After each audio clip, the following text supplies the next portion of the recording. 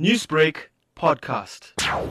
181 countries and the European Union have unanimously adopted policies that eliminate the loopholes which big tobacco exploited to gain access to the talks, redouble defenses against evolving industry tactics, and mandate a study on new tobacco products. The negotiations have been under constant assault as big tobacco attempted to undermine the talks by stacking government delegations, commandeering industry front groups, lobbying countries, posing as the media, and employing other means to interfere with policies that would save lives and reduce tobacco consumption.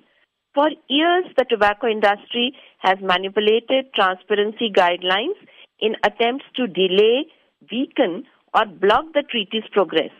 Do you foresee any challenges for these governments on these decisions? Well, with novel and emerging new tobacco products, this deadly industry may claim it's turning a new leaf, but we aren't falling for its latest scam. Big tobacco tries to confuse, sow doubts, and derail policy with its public PR stunts, but governments around the world are rejecting its attempts. Tobacco industry is trying to re-normalize itself with novel new tobacco products, but we cannot let industry threaten progress made on tobacco control. You are leading a citizen news service team to CERN in Geneva later today. Can you elaborate on what this initiative is all about? Thank you. We've been very fortunate that CERN has kindly invited us later today.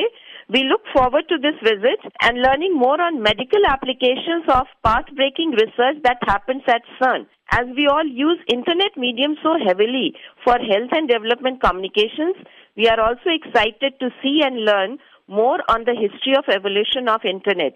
Health science has indeed come a long way, and several diseases that were equivalent to a death sentence are not only curable but also preventable now.